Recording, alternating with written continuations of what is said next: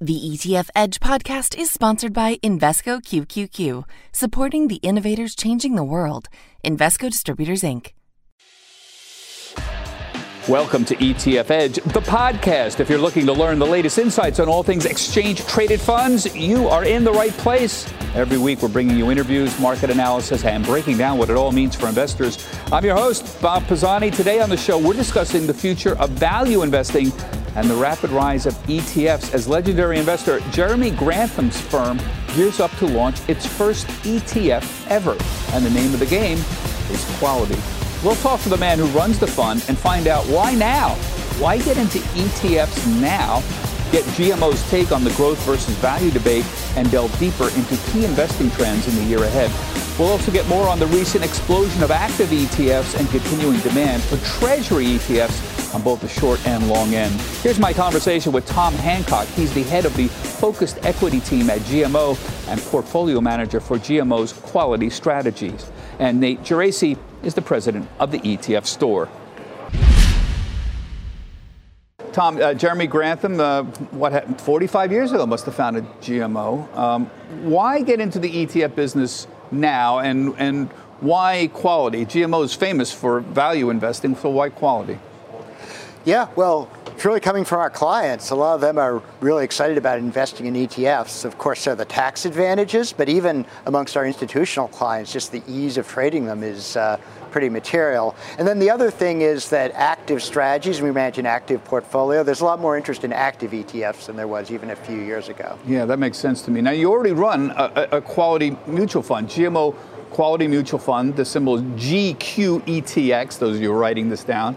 How is this different? Is it the fund is, I understand, the mutual fund is slightly different than the ETF you're going to be running. And while you're doing this, define quality for us so we all understand we're talking about the same thing. Yeah, so similar style investment philosophy team. The difference with the ETF is it's only invested in U.S. stocks, whereas the mutual fund has about 20% in non-U.S. multinationals.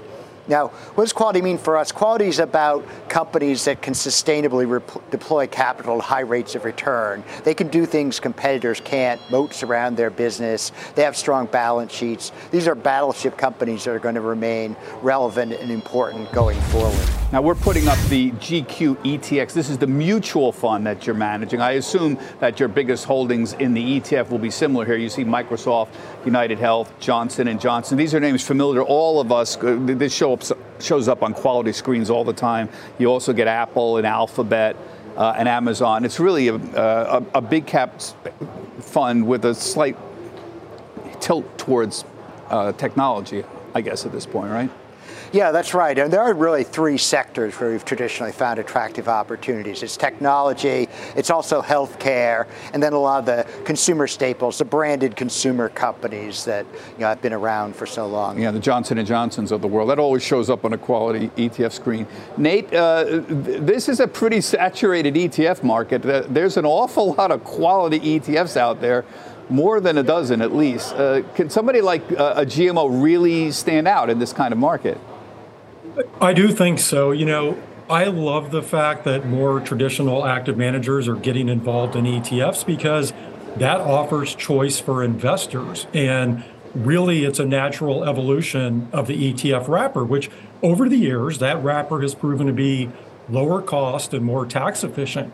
And if you think of an active manager attempting to generate after-tax alpha, the ETF wrapper helps lower that hurdle. It offers a better chance at outperformance. But bigger picture, I think it's interesting because the ETF industry was built on the back of passive management, but the industry has evolved. And quite simply, asset managers are meeting investors where investors want to be met, and that's in the ETF wrapper. I was actually looking at flow data the other day. Over the past 10 years, there's been about $4.3 trillion that has gone into ETFs. Well, $2.2 trillion has come out of mutual funds, much of that on the equity mutual fund side. That's a $6.5 trillion swing, and I think that's obviously tough for any asset manager to ignore. So I think active managers coming into the space, offering their best strategies in an ETF wrapper, I think is their best chance at success longer term. Yeah, that makes complete sense to me. I mean, we've seen notable inflows this year in a year, Nate, when there's been sort of underwhelming inflows in stocks and bonds. We've seen notable inflows into actively managed. I want to ask you about value because Jeremy Grantham has always been associated with value. Value's underperformed growth for years. I think, except for 2022, S&P growth has outperformed S&P value over 20 years, 10 years, 5 years, and even year to date. It's underperformed. Value's underperformed. In theory, I'm a Jack Bogle guy. He believed in reversion to mean. This makes some sense to me. I think so. And yet it's not really happening in any big way. Can you describe why this is happening? What accounts for this long-term outperformance of growth over value? And is that going to continue? Yeah, and we are value investors at GMO, but to us, value doesn't mean just a low price index. There's a lot of low quality cyclical businesses that can't really differentiate and are kind of going nowhere over time. We like to talk about intrinsic value, which is companies that can grow and grow at a high return on capital and that can be reasonably priced. And that kind of company has been doing very well. And I think that kind of trend can continue as long as there's innovation and growth opportunities going forward. Yeah, and yet, Nate, year to date, as I said, growth is outperforming value. Not only that, but the flows are just going the same way. Growth ETFs, I think you gave me this, $16 billion in inflows. Value ETFs, $6 billion in outflows. So we had that one good year in 2022, but we're back to the trend of growth over value, and the investor seems to smell that again. It's amazing. I mean, there's been a massive performance spread this year between growth and value. I show over a 30% differential in performance if you compare, say, the iShares Russell 1000 Growth ETF to the Russell 1000 Value ETF. If you think about this, that's a really tough pill to swallow for value investors after, to your point, it appeared value was turning the corner in 2022 following years of underperformance.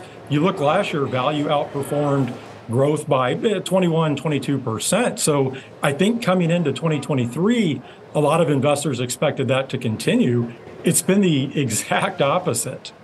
Yeah, and yet everything has a price, right, Tom? I mean, if value is not cheap enough, it eventually will get cheap and somebody should buy it. In theory, if you believe in reversion to the mean, I know value guys, we debate about China all the time. There are value guys who don't care about the political debates in China. They'll buy if it's 14 times forward earnings or less on a certain index in China and don't care about anything else.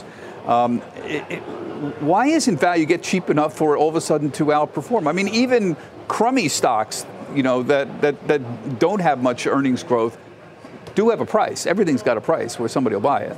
Yeah, but I think if you look at those crummy stocks in the market today, they're not particularly cheap by historical standards. Really, so the action is in growth. Value's gone nowhere. And we've seen a lot of interesting things going, obviously AI and stuff going on this year. There is a lot of innovation. And from a point of view of a value investor, while some of the most well-known stocks, maybe at kind of frothy valuations, there's a pretty big supply chain, pretty big ecosystem there. So there's a lot of growth at a reasonable price, high-quality opportunities to invest. So is it that value has, it's not value has dramatically underperformed, it's growth has dramatically outperformed? I think that's the way to think about it. A certain way to look at it. I mean, when you get top 10 stocks up and 30% on average, that's pretty remarkable overall.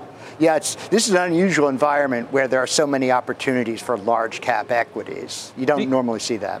Nate, does this whole game of growth versus value make a lot of difference anymore? This is one of the longest old school debates I've ever had, growth versus value, in terms of a factor debate. Maybe it's just obsolete these days. Maybe we should just stop debating this whole game, and some stocks are, growth prospects and others aren't, and just forget about it. I've been doing this for 30 years, and after a while, I just want to say, well, it's time for everybody to move on. Well, you're right. It's always a compelling argument to just own the S&P 500 and not attempt to split into factors. But, to what Tom was saying, if you look, a lot of gross performance this year has been driven by the so-called Magnificent Seven. Because if you look at many of the growth indices, they're pretty top heavy. And so the largest growth companies have been enough to really drive that performance differential versus value. And I would say, even if you look a layer deeper than that, obviously the artificial intelligence mania we saw earlier this year, that's been a big driver of mega cap tech stocks. And then I think you have investors just anticipating or assuming the Fed will cut rates at some point. which theoretically would help growth. But to what you're saying, do you want to attempt to play all of that or just own the S&P 500? The other thing is value tends to be pretty heavy financials and energy. You look at the performance of both of those sectors this year, it's been very underwhelming. Yeah, dramatically. And here we have another example of an actively managed ETF. So I know you mentioned before the industry's on pace, Nate, for a record number of new launches, but they seem to be primarily active ETFs. So what does that tell us now about the state of active? I mean, what it tells me is it seems like we've sort of exhausted the possibility for growth or new funds in the index space. Active has sort of become popular because of the exhaustion of the possibilities of indexes. And the success of that space is pulling money away from mutual funds. So if you're an active mutual fund manager, you have to consider some kind of ETF at this point, it seems to me. Yeah, I 100% agree with that. I mean, the fact of the matter is all of the passive strategies are spoken for, right? Somebody isn't coming to market with a new S&P 500 ETF or Russell 2000 ETF. You're not going to compete there. And even if you look at the smart beta or factor ETF space, there's just not a ton of room for new products. But with active management, you can differentiate, assuming the active manager is actually doing something meaningfully different than the underlying benchmark. But that ability to differentiate, I think, is the key driver here, because it's a way to stand out in a highly competitive industry. Yeah. And what you were saying, you look at launches this year. So we've had about 450 new ETFs come to market. That actually puts the industry on pace to eclipse 2021's record of around 475 ETFs. And when you look at the composition of those launches, I show about 75% are actively managed. And it's all stripes of strategies from some of the largest names in active management. Obviously, GMO, you look at Capital Group, Fidelity, Calamos, Franklin Templeton, T. Rowe Price, Dimensional, JP Morgan. We could go on and on. It's truly the biggest brands in asset management continuing to leverage the ETF wrapper. Yeah, it's quite remarkable. I like to always say and joke, Nate and I know this joke, that a mediocre active manager in a mutual fund wrapper is going to be a mediocre active manager in an ETF wrapper. You just have lower costs overall. How has your actively managed mutual fund, the quality fund, fared against, say, the S&P 500? We've done quite well. We've added value against the S&P since inception, which is 2004. And I think what our clients value as much as that is that we've been universally protected capital in a relative sense in the down market. So, of course, the financial crisis, but also last year, we manage a quality strategy that outperforms the down market in part because of its valuation focus historically, but also can participate in growth in a year like this. How are you doing this year, your performance? We're outperforming in our mutual fund by about 5 percentage points versus the S&P year to date. That's fine. Now, let me just ask you about asset bubbles, because Grantham famously has called a number of asset bubbles in the past. The Japanese asset price bubble in 1980, the dot-com bubble with 2000, and the housing bubble in the mid-2000s. Does GMO see any asset bubbles that are out there right now? At the broad asset class level, no. There are always little dislocations, but our asset allocation group, as we call it, does actually see a lot more opportunities there than GMO, which I know we do have a reputation as being bearish, but we're seeing opportunities out there. Jeremy has, yes, that is generally the perception of him, although he's been very successful. His perception is generally he's bearish. Now, he's famous for value investing and for making bets when asset prices deviate from their historic norms. That's sort of been the mantra here. So where are we? I mean, can you tell us generically, do you think asset prices, is the stock market cheap or expensive right now overall? Yeah, well, Jeremy would tell you the stock market's expensive.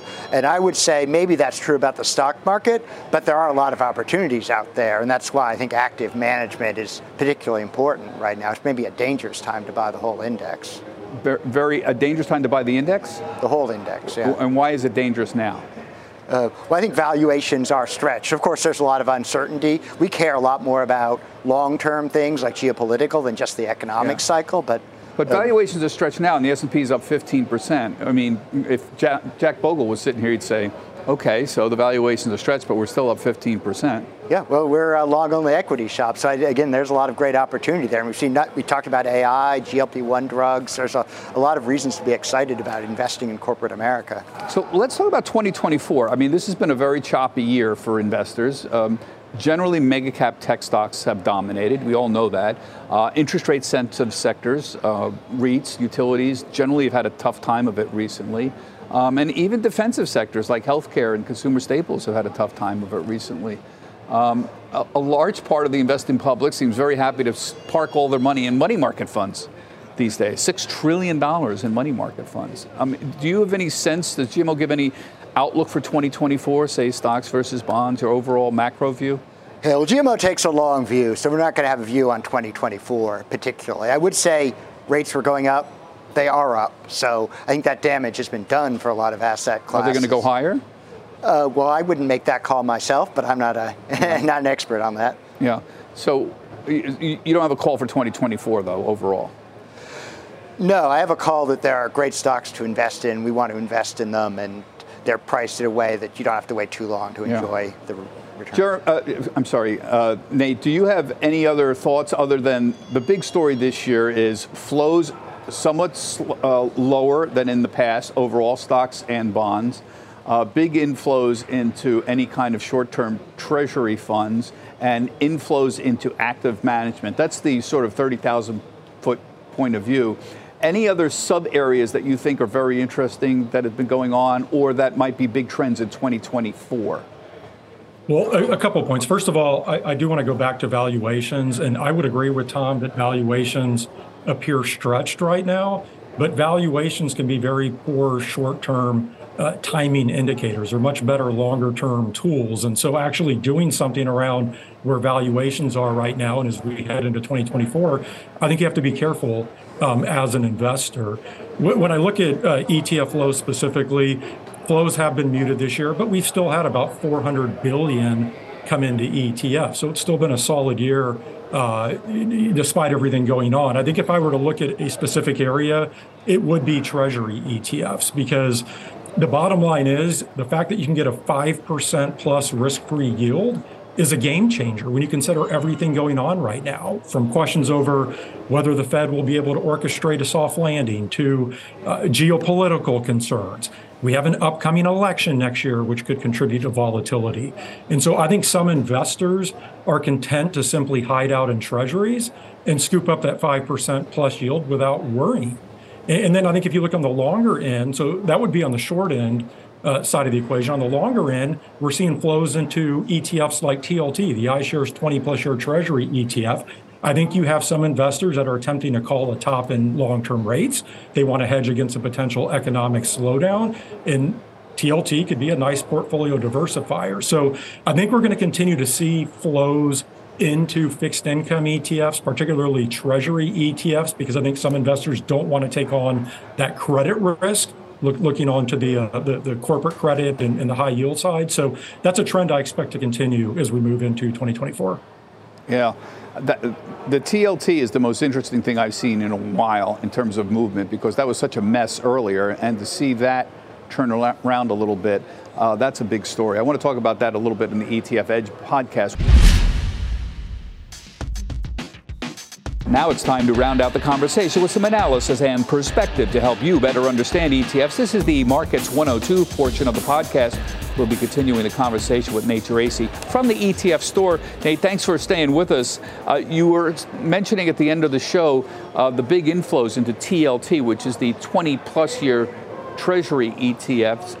I find this one of the most interesting phenomenons of the year here, because what's happening is the yield curve is uninverting a little bit. And by that I mean long-term yields have been rising recently more than short-term yields. Now, all the yields have been down just recently, but that's been a big trend.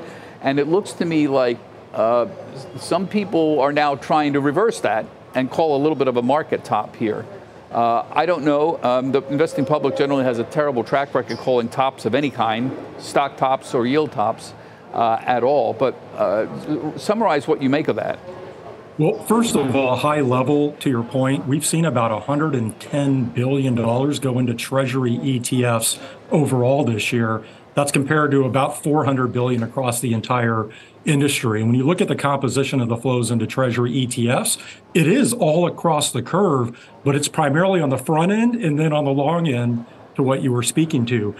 What is amazing is you look at TLT, $21 billion has gone into that product this year, and it's down 9%, down 9%. And if you take the flows and go all the way back to the beginning of last year, the flows are even greater and the performance is even worse.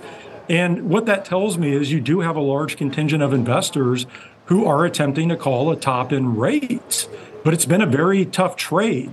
I'll tell you from my perspective, when I think about constructing a portfolio, I want that bond piece to really serve as a ballast. I don't want that type of volatility on the bond side of the equation.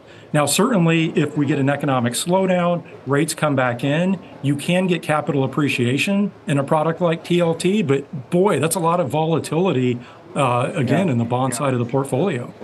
But we are seeing a once-in-a-generation move in bond yields. So this kind of volatility is not normal, but that's the point. This is like a once-in-a-generation thing that we're seeing here. When you say, by the way, it's down 9%, you're referring to just price or price plus That's total return. Total return. That includes the dividend or the interest. Yeah, and you're talking about near 4 to 4.5%, I presume, throughout the year for the TLT. That's pretty remarkable. Let me just talk about Tom Ford we had just on with GMO, and is running this quality fund that they're about to launch on Wednesday. And I can't help but get involved in this debate about quality and growth versus value. So a lot of these factors just aren't working at all. So the classic ones, and this goes back to research, that's 50 years old. Over long periods of time, small cap tends to outperform large cap. Over long periods of time, value tends to outperform growth. And yet neither has worked for an awfully long period of time. And in fact, this year you'd think, combine the two, get a small cap value fund, it would really do well eventually. And I actually own a small cap value fund, and it's doing terribly this year again. And has been for years, except maybe for 2022, maybe a small outperformance. So it's very frustrating to those of us who believe what decades-long research holds, and yet it doesn't seem to be working. And I'm wondering if some of these ideas about factors aren't as valuable as they used to be. That seems to be heresy to some people, but I'm just asking. Yeah. So factor timing is notoriously difficult, just period in and of itself. But I think, to be fair, if we go back following the financial crisis up until about the COVID crash in March of 2020, we were in a very unique environment. And then even following that COVID crash, we saw rates come down to zero. All of that was very supportive for growth and some of the largest tech companies out there. And so it makes sense to me that some of these factors underperformed. Whether or not the environment is now shifting, that's tough to say, Bob. I think you can make the case that if the Fed fails to orchestrate a soft landing and the economy rolls over, owning high quality stocks or even potentially value stocks, given where valuations are at, that can make a lot of sense. But it's just so tough to time factors. Yeah. That's the challenge. Here's the problem I have. You can say, the financial crisis of 2008, that was extraordinary. That was that's like a 100-year flood. Who would have predicted COVID? That's like a 100-year flood. The problem, these 100-year floods are coming a lot more often than people thought. And so when people say, value has been underperforming for since the financial crisis, but you'll get reversion to the mean. 15 years is a long time to wait for something to revert to the mean. That's testing the patience of any investor. I could see 1 year, 2 years, even 5 years, but when you're past 10 years, that's a long time to wait. That's my point, and it concerns me a little bit And I don't care what the excuse is, whether it's the great financial crisis, whether it's the Russian invasion of Ukraine, or whether it's COVID. These kinds of factor investing have been very popular for a long, long time and haven't generally worked. So I'll move on and just say that it's disturbing to me. I want to ask you about Bitcoin, the Bitcoin ETFs. Everyone seems to think they're coming fairly soon. You want to handicap this for us, since you sit there and watch ETFs all day? Well, as we sit here today, we're actually in a unique time period because we're in a window where the SEC could issue 19B4 approval orders literally this week. So those are rule changes that would allow spot Bitcoin ETFs to list and trade on their respective exchanges, such as the NYSE. Basically, there are several issuers who filed later than others, and those issuers are set to enter a public comment period next week, where the SEC is not going to approve those issuers or the exchange's 19B4 filings while they're in that comment period. And so theoretically, the SEC could approve the 19B4s this week, which would really just signal their intention to batch up approvals for multiple ETFs at the same time. Because so you're saying, I think it's... Go ahead. I want to point out, I think it's very important to note, there are two pieces to approval here, right? So there are the exchange rule changes, and that's the 19B4 approvals, and then the issuer's actual registration statement. So that's the S1s, or in a Grayscale's case, it's an S3. Those registration statements are much more important to actual launch timing, and those are likely to be approved at a later date. And so really what would happen is the approval of these 19B4s, if that were to happen this week, that would just signal that the SEC intends to batch up launches. And obviously it would indicate the SEC is ready and willing to move forward with spot Bitcoin ETFs overall. So would they use the fact that the last batch of ETFs that filed, or companies that filed for a Bitcoin ETF, has to be given a thumbs up or thumbs down this week as a platform for them to approve all of the other ones? Is that, you seem to be saying that? Yeah, it really comes down to the fact, if you look at the roughly 12 filings that are out there, they're all on different clocks. Yeah. And I think 9 of them are outside of their public comment period, but there's 3 that are also outside this week that will come back into that public comment period next week. And when they do, just historically speaking, the SEC isn't going to issue an approval order on a filing that has entered a public comment period. And so if you look at the timing on that, that would then push that out to around early January. And so it's all optics. All I'm saying is if the SEC did want to batch approve these filings, they have a window this week to do so. If they don't take advantage of this window, it would get pushed out until early January. Yeah, that's a good point. The final point I want to bring up with you is the direction of technology ETFs, and particularly any kind of thematic tech ETFs that are out there, because this is another group that people are always trying to find some little edge to have. And we saw this in 2016 and 17, cybersecurity ETFs, 3D printing ETFs. They all sort of have come and gone. And what seems to happen is they have this moment of window where everybody launches a new thematic tech ETF, the prices go up, and then people sort of lose interest and the prices come down. So the public kind of buys at the top on these things. Are we going to see this with AI? There's a lot of small AI companies out there. People just think it's Microsoft and NVIDIA, and it's not. There's just dozens of tiny little companies out there that are eager to try to go public. And they may have a shot at the IPO window with everybody else doing terribly. So I foresee new AI ETFs coming in 2024. And I'm wondering if that's the same problem we're going to have eventually that we had with, for example, cybersecurity or 3D printing or even clean energy, for example. Yeah, I think so. I think we tend to see these thematic ETFs launch at the most inopportune time. And investors pile in, they end up getting underperformance. I think if we want to look back, Bob, the poster child here is ARK Invest and their lineup of ETFs. Yeah. You know, you look since the peak in February of 2021, in an ETF like ARKK, that's down something like, last I checked, 75 to 80%. And so a lot of investors were burned pretty badly there. I do think investors are a little more skittish to come back into some of those types of disruptive tech ETFs. That's not to say that there won't be an audience there. I just think investors are much more discerning now. All right. Nate, thank you very much for joining us. Appreciate it. Nate Geraci is the president of the ETF Store. And thank you, everyone, for listening to the ETF Edge podcast.